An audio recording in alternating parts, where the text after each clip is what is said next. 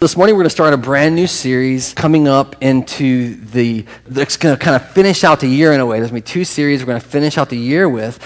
And it was something that God had laid on my heart a few months ago, and I talked to Dan about it and kind of kicked it around and thought, man, this would be something cool to look at as we get into a couple. I cannot believe the season of the year that we're in already. Can you believe it? Like, it's mid-November. Is anyone else blown away by that right now?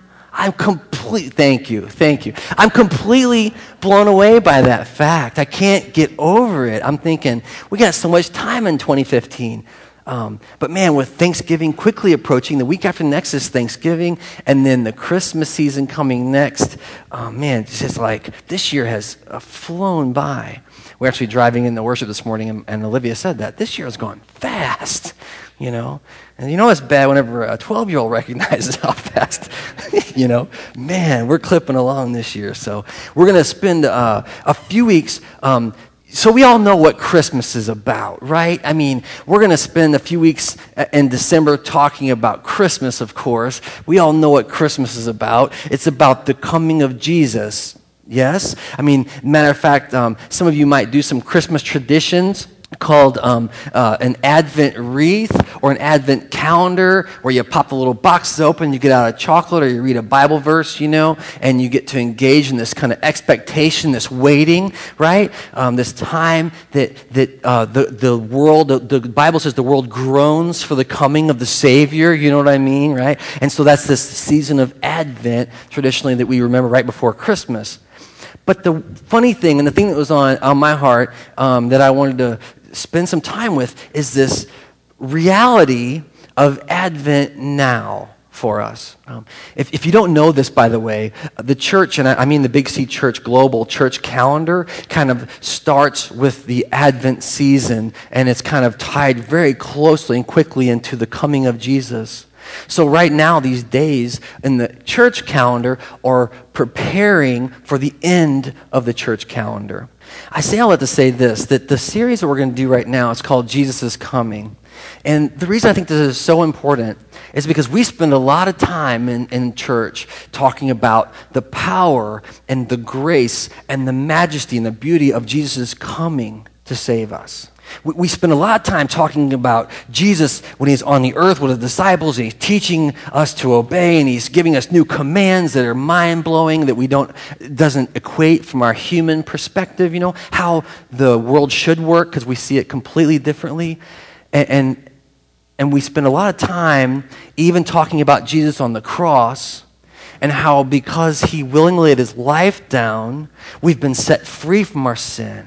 And we cover those kind of three aspects of Jesus a lot. The kind of the birth of Jesus, the discipleship of Jesus, the death and resurrection of Jesus. And then we come to this moment, we say, and you too can be saved, right? Jesus died to forgive your sins and my sins. That's why we're here. But as I was preparing and praying, I began to realize there's this whole other aspect, and what I would call, and this is a term we will never exhaust, but our job is to know and proclaim the whole gospel. And I've told you like 3 parts of the gospel, and there's many, many, many more, many other views and insights to be had in Jesus. But the one we want to spend a few weeks on now is this, as we wait, is this time that we recognize that Jesus is not just the Savior who died and was raised, but he's the ruling king and judge who is returning. I don't know if that strikes you as different, but it really strikes me as different, something we don't spend a lot of time talking about in church. We do all the stuff up to what we know, what we've been told, the history of Jesus, but we don't talk about this moment. I said a minute ago, when we talk about Advent, so I'm going to call this an Advent series, okay, so you know, that it's this time that we're expecting. You're opening the little chocolates, you're waiting, 24 days, 23 days, 22 days, you just can't wait till Christmas, right? But the church, right now, all of us live in a season of expectant waiting for our King, waiting for Jesus. I think it's hard for us because there is a reality that if you know Christ as Savior, he is in you and with you, and you experience him all the time. You hear his small, quiet voice beckoning you, calling you to be better, calling you to stop sinning, right? Calling you to live differently in this world, calling you to mourn over the brokenness. So we have this knowing of Jesus right now through his Holy Spirit, through salvation. If you don't have that, I would encourage you to pray with us that you would know Christ fully. I always say the Jesus that we follow is not a God on a shelf. It's not a God we control. He's a God in control. We just sang songs about it. He knows all the ways. He directs our path. He's sovereign. And yet, even as we know him, we're in the season of expectant waiting for the culmination of his kingdom, the ultimate fulfillment of his promise. We spent so much time talking about these things recently through the book of Hebrews, but it's a reality for us as we live our lives together. So we're going to do that. I want to share with you as we start a verse of scripture from the book of Titus. We're going to not spend time in this today, but I wanted to share it with you because lest you think I'm making something of nothing here, that this idea that Jesus is the totality of our expectation. Paul wrote a letter to Titus, and if you don't know, Titus was like a young leader in the church, right? There's three books, they're called the pastoral epistles by some, and it's 1st and 2nd Timothy and Titus, So this is a young man of God, and Paul's going to encourage him. He's trying to instruct him and equip him for the ministry and for the work that God's calling him to do. By the way, when I say pastoral, I don't just mean pastors. I mean caregivers, nurturers, leaders. And when I say ministry, I don't just mean like vocational, but I mean every day walking around. Paul is a tent maker. Timothy and Titus, I don't know what they actually did for a living, but all of us, it's all inclusive. Check this out. Let me see if I can push this. There we go. This is from Titus chapter 2, verses 11 through 13. I just want to share it with you. For the grace of God that brings salvation has appeared to all men. So there's some kind of context about the reality of Jesus' salvation. It teaches us to say no to ungodliness, that's what we talked about a minute ago, and worldly passions, that's no to sin, and to live self-controlled, upright, and godly lives, now listen to the word, in this present age, while we what? Wait for the wait for the blessed hope. You see there? And what's he say the blessed hope is? The glorious appearing of our great God and Savior, Jesus Christ. So when Paul's writing to young Titus, this young leader, he says, this is the season where we've got the good news of the gospel. And this is the season that we're called to say no to sin and yes to God, and no to unholiness and yes to holiness. But it's also the season that we wait for our blessed hope, our most joyful concept. And we're going to break this down a little bit today and talk about the reality of our lives in Jesus is here and not yet. You know what I mean? And that's the hardest thing to understand and the hardest thing to explain. But it's perfection that's not perfect yet. It's the coming. It's the Bible says that you taste, but you don't fully know. We get glimpses, but we can't see it all. And so Paul says to young Titus, no, our blessed hope is in the return of our what?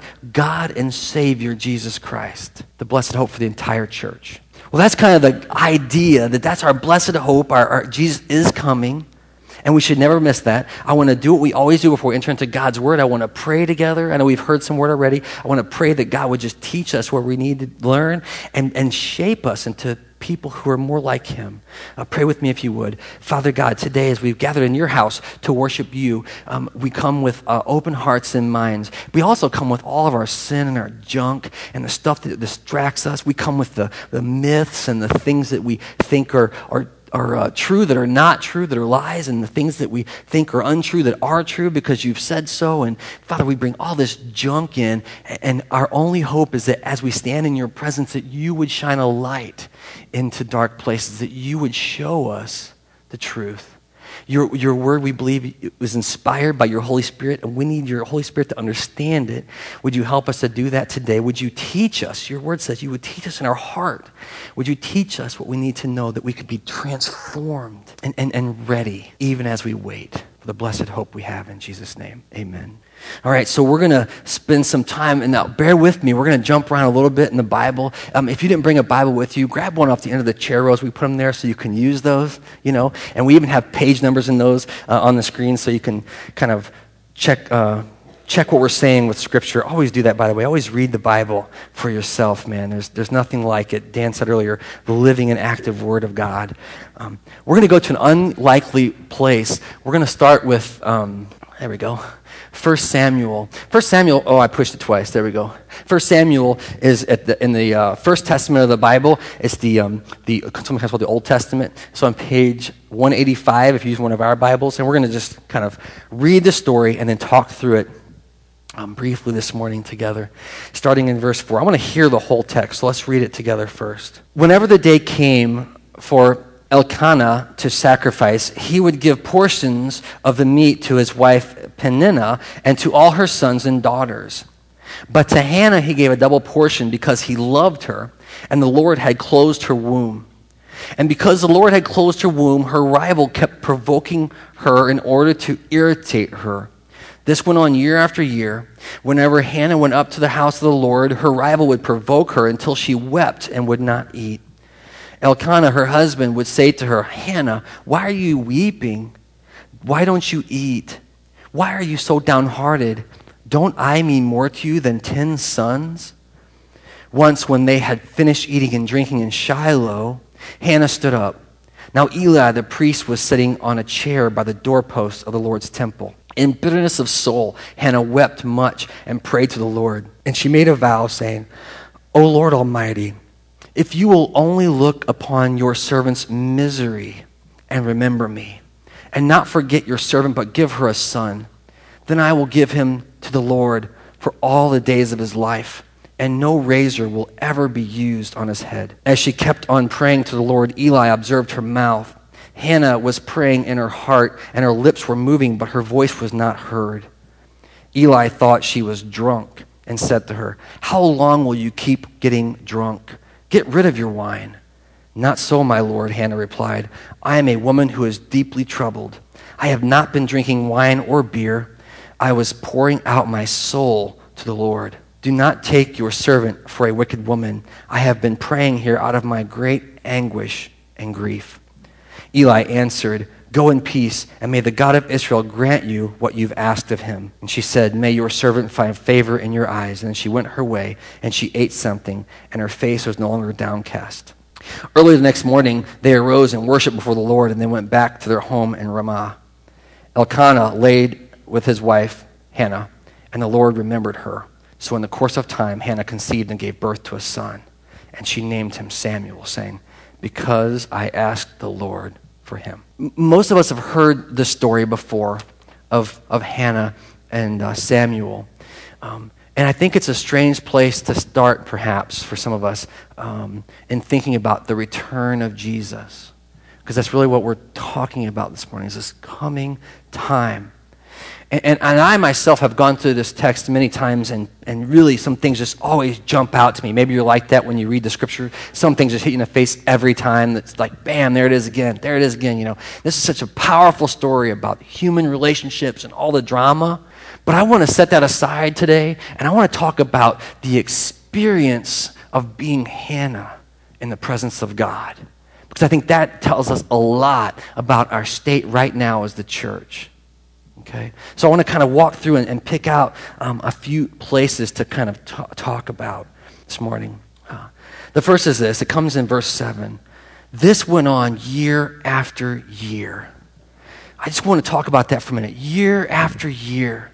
You know, there was this sacrificial, annual sacrifice going on, and she was competing, and there was all this stuff, but it wasn't like for a little while Hannah had what the Bible says is her womb closed. It wasn't just for a season even. Now we might look at it and say, well, it's just a season. But when you're in it, it didn't feel like a season. The word says that year after year, she waited and she prayed and she longed and she hoped and she believed. And yet nothing came. Nothing came except more taunting and more insults and more being separated.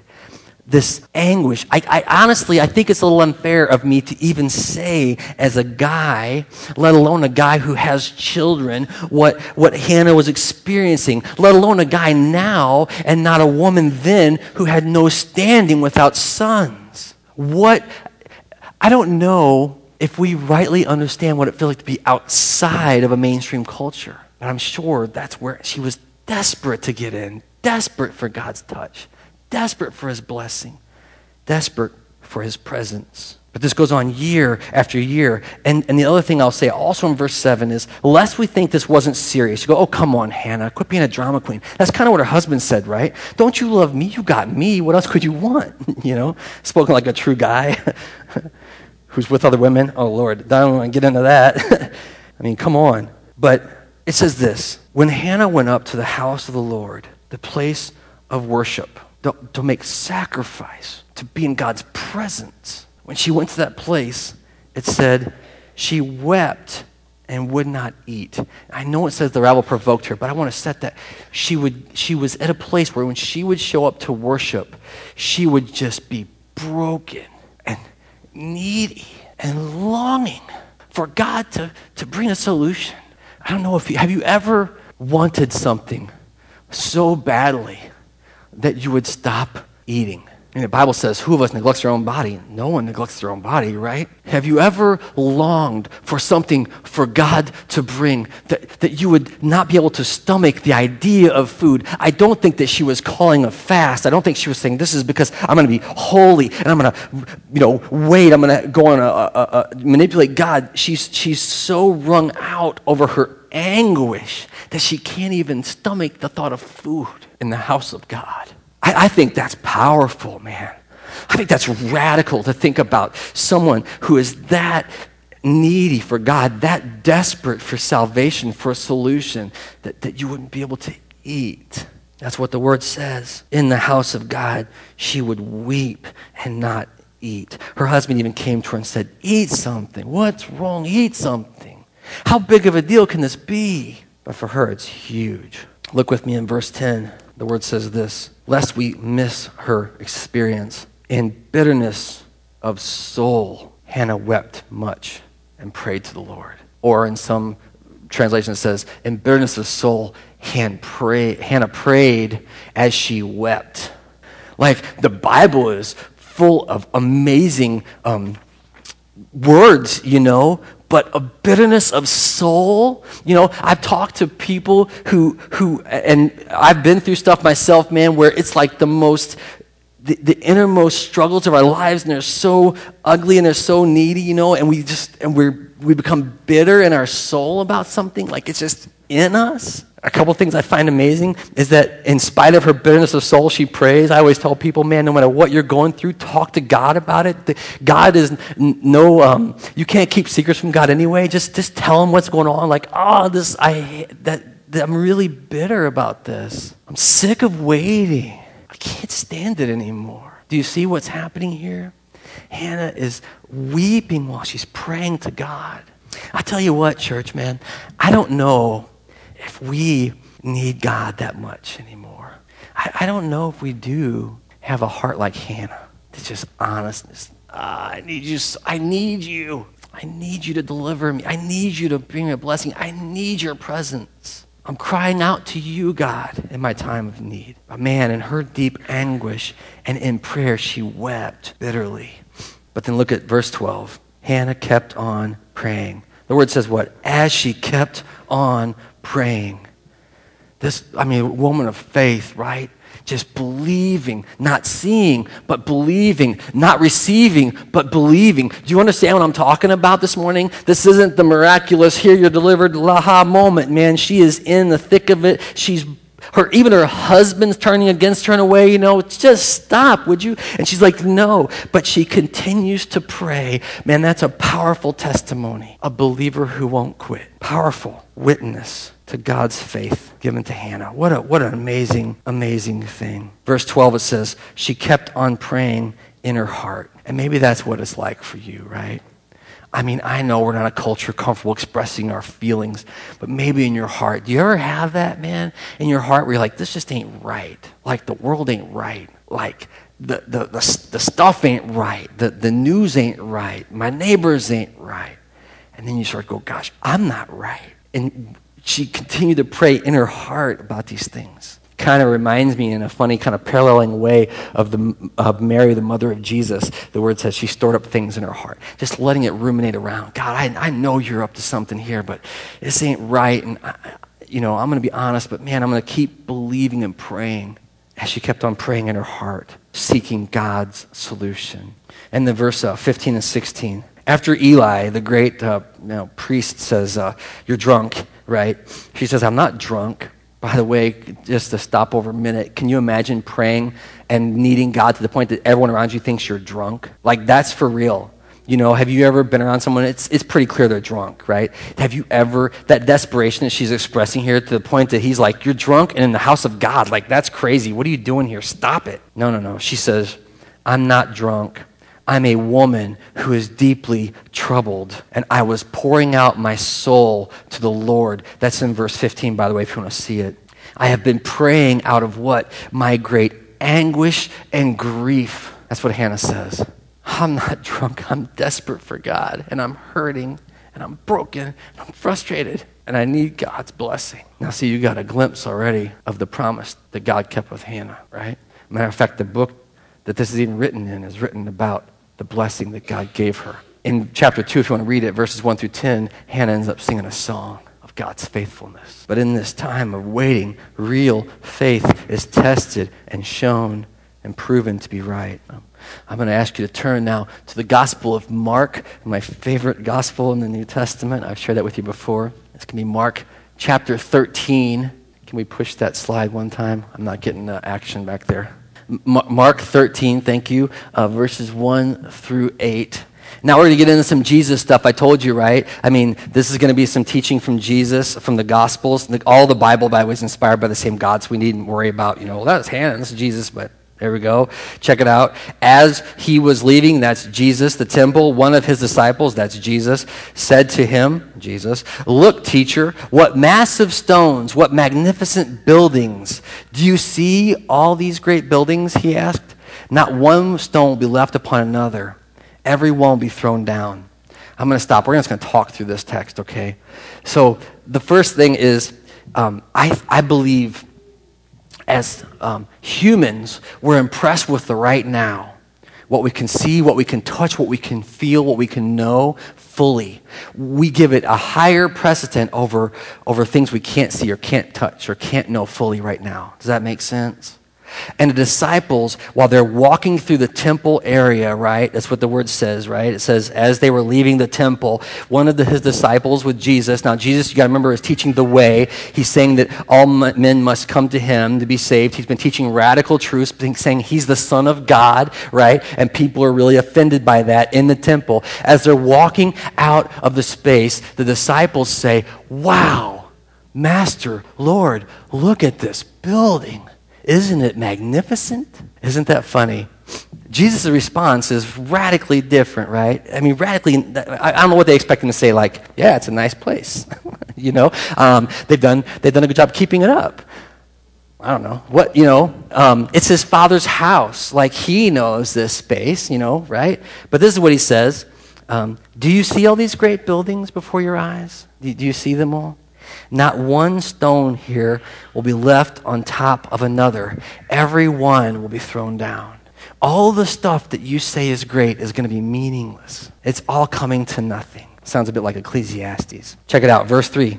As Jesus was sitting on the Mount of Olives opposite the temple, Peter, James, and John and Andrew asked him privately, tell us when these things are going to happen, and what will be the sign that they are about to be fulfilled.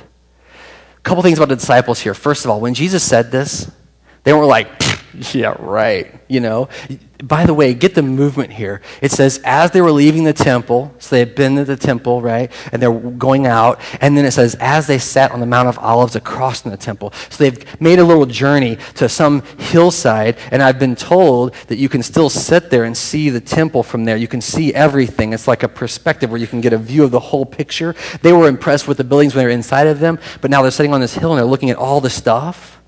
And the disciples not only did they not scoff at Jesus when he said, this is going to happen, the temple's going to be destroyed, right? But 4 of them came privately and asked, when? How's this going to happen? When's this going to happen? What's going to be the sign, right? Teach us more about this. You have a bit of the idea that at the temple, he was in a crowd of people. But by the time he got to the top of the hill to look back, it was only a few who were just really curious enough to know, Jesus, what are you doing with this? What are you saying that the temple is going to be destroyed? Tell us when these things will happen. And what will be the sign? We want to be ready. I mean, we want to know what's coming next. And then Jesus went on to teach this way. He said, watch that no one deceives you. Now listen to what he says. Many will come in my name saying, I am he, and will deceive many. When you hear of wars and rumors of wars, do not be alarmed. Such things must happen, but the end is still to come. Nation will rise against nation and kingdom against kingdom. There will be earthquakes in various places and famines. And then Jesus says this, these are the beginning of birth pains. Let's get a little context here, what's going on. Jesus is in the Middle East. He's looking at the temple, and he's saying, there's going to come a day when many will come and say, I am he. Don't be fooled by that. What? Jesus, you're right here. You're telling us, right? Yeah, there's going to come a day, there's an insinuation, I won't be here yet, and they're going to say, I'm the one, and don't be deceived because they aren't the one. And in that season, there's going to be wars and rumors of wars. There's going to be nation against nation and kingdom against kingdom. Now, here's the crazy thing about this. This happened 2,000 years ago, right? We can all do that math.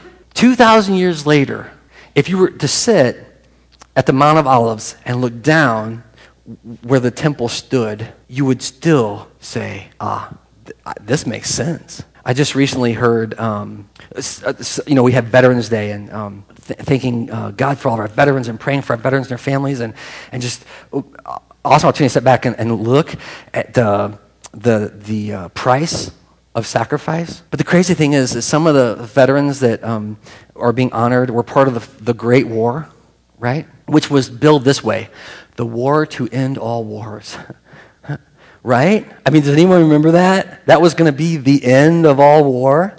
And since then, we've had multiple wars. Matter of fact, I just read this week that the Pope has said that this Al-Qaeda, ISIS, terrorism, global terrorism is the undeclared third world war still going on all around us. I mean, I don't know. Have you been praying for Paris and all that stuff happening? What? Like, it's just radical to me that Jesus said these things 2,000 years ago. He said, look, nothing is going to be left here in the end. And there'll be many coming saying, I'm here, but I'm not, they're not me. And there's going to be wars and rumors of wars. And then nation will be against nation. You see all this kind of jockeying right now. Kingdom against kingdom. By the way, I have to stop here and say this. In the Middle East, there's kingdoms, right? The kingdom of Saudi Arabia. There's different kingdoms. Kingdom of Jordan, there's kings still. But I think there's something deeper, man. Don't miss this, church. Kingdom against kingdom is culminated or included in this idea of God's kingdom versus the kingdom of the enemy of God. That this battle that we still fight in wars, this brokenness and sin in the world is still rooted in the eternal struggle between God and his enemy, and kingdom will fight against kingdom. You can definitely see that in the local context, but you can also see that in a spiritual way, that kingdom will fight against kingdom. Now check this out, though. There will be earthquakes in various places and famines, people starving to death, destruction, and we're seeing all this stuff, right? Now I know what you're probably thinking. I'm going to be almost guided to say, and this is it. Right? You're going to be like, okay, here goes Billy. He's going to go, and this is the end. I'm going to be getting my newspaper out and going, this is the sign. This is the one, right? Get this. 2,000 years of this. What does Jesus say? These are but the beginning of birth pains. Do you feel that? Do you see a connection between the coming kingdom, the waiting for restoration and fulfillment of God's promises, and the brokenness in the world? Do you see the connection between the destruction of a temple and the wars of people and Hannah's desire to have a child? Oh, God, that you would bring your son, that you would put an end to this. The beginning of birth pains. Again, I will be honest with you this morning and say, I don't think I'm qualified to even talk about what birth pains are, because I'm a guy. Now, some of you are laughing because you're not guys, but you also haven't had babies yet, so you don't know what birth pains are either. I one time heard a comedian way back in the day, I won't say how long ago, he said, if you want now I have experienced birth pains secondhand. Whew. That's close enough for me. Okay, I'm just saying. But I heard this comedian one time, and he said, if you want some idea what it's like to have the pain of birth, grab your lower lip. So go ahead and grab your lower lip. You know, and do that with me. Grab it, yeah. And stretch it over your head. Just wrap it around your head. It's like, make it stop, you know. I've never had a baby, but that's what I hear. It might be like, college students, young women, God bless you. Glad I'm a dude. God said, these are but the beginning of that kind of suffering, pain. I wonder, do you think that Hannah knew what she was asking for when she asks for Samuel? I'll go back for a minute and ask, do you think she knew? She said, a couple things she said is, Lord, if you give me this child, I will set him aside to you completely. And I will never trim his hair, which means he's going to be set apart for God's holiness. That's a Nazirite pledge. He will be holy and yours completely. Most of the time after women have suffered through childbirth, the last thing they want to do is let go of that baby, man. My baby. And Hannah had to let go of Samuel. I wonder if she knew what she was asking for. Or maybe more contemporarily like us, we say, God come, Jesus come. Holy Spirit, have your way in me. I want to completely submit to you. I want to know you fully. I believe you died to forgive my sins, and I want to be completely transformed by your power. I want to be part of your kingdom and bringing the good news to the world. I want to do that. And then God says, oh, do you know what you're asking for? Get ready for some pain, baby. Get ready to give birth. It's not going to be easy. Jesus said, the end has not yet come. Look at what it says. Verse 7, when you hear these wars, rumors of wars, don't be alarmed. Such things must happen, but the end is still to come. I honestly, I think one of the ways we screw up is the gospel, as we say. It's going to be easy. Just follow Jesus and your life's going to be better. Man, read your Bible. Don't let people lie to you. It's going to be a war. It's going to be a battle. It's going to be spiritual. It's going to be in our hearts. It's going to demand everything of us, right? We're going to be wrenching out like Hannah, just weeping and waiting for God in anguish. And I said it a minute ago, there were disciples at the temple going, ooh, look at the stuff. And there was 4 left at the Mount of Olives. We get 4, recorded by name. Because most of us, I'll be honest with you, most of us don't want it. Don't want it that bad, Lord. Maybe you do. The Apostle Peter wrote to the churches, and I'm going to share this too. Oh, I did it twice. I'm too fast today. It's in 1 Peter 4, 12 through 13. Put it up on the screen so you don't have to turn there if you don't want to. I love this because he says, don't act as if it's something strange when you have trouble in this life. I think we do that in the church, right? 4:12. Dear friends, do not be surprised at the painful trial that you suffer, as though something strange were happening to you. But rejoice that you participate in the sufferings of Christ, so that you may be overjoyed when his glory is revealed. You go through the season of suffering and the season of difficulty. You go through the season of weeping in the temple and not being able to eat, and then you see God's glory revealed. You go through the anguish of the nightly news and the brokenness of our world and the brokenness of ourselves. And you long for the restoration of a Savior who has said that you belong to him, and he will set you with him in the heavenly realms, and you long for that moment, but then we act like it's something strange when it's suffering. It's nothing strange. I want to end with one more scripture from the Old Testament, and this is in the book of Daniel, just 3 verses. Daniel chapter 12. Turn there if you would. Last stop today. Daniel is an interesting book. It's a book of wisdom. It's also a book of prophecy. And we're going to spend some time this week and next at least looking at some passages from Daniel. This is what the word says. At that time, and this does mean the culmination of the suffering, the pain, the moments. This is all tied into the book of Revelation as well, by the way. At that time, Michael, the great prince who protects your people, will arise. I just want to stop there for a second and say that this message that we have of Jesus' coming is not a hopeless message of brokenness and desolation, but at the perfect time, at the perfect moment. Jesus said, when I come back, will I find any faithful? He didn't say I'll find a whole bunch. He said, will there be anyone able to hang on until I return? Will there be anyone left who's believing? The word says, at that time, Michael will, the great prince who protects your people, will arise. There will be a time of distress such as has not happened since the beginning of nations, of all nations. But at that time, your people, here it is, every person whose name is found written in the book will be delivered, will be rescued. The word will be caught up. Multitudes who sleep in the dust of the earth will awake, some to everlasting life, others to shame and everlasting contempt. Those who are wise will shine like the brightness of the heavens, and those who lead many to righteousness like the stars forever and ever. This is the season that we live in. The season of the here and not yet. The season of the Holy Spirit in us and yet waiting for our King to come and set things right. And I think in Daniel, we have this opportunity to be like those who are believing and therefore caught up and included and rescued, but also who shine like the brightness of the heavens, those who are wise, right? Those who lead others to righteousness. And by the way, can I just say, leading others to righteousness is not saying, hey, guys, get righteous. Leading others to righteousness is saying, hey, guys, you need Jesus to be righteous. We call that many things in the church like evangelism and sharing the good news, but man, that's what it is. We are pointing to a Savior, not to ourselves and not to our own holiness. That's a broken model. But we're saying you need Jesus to survive this. You will not make it through this without Jesus. And maybe many of you here today are saying, you know what? This has been 2,000 years. The Lord is slow, right?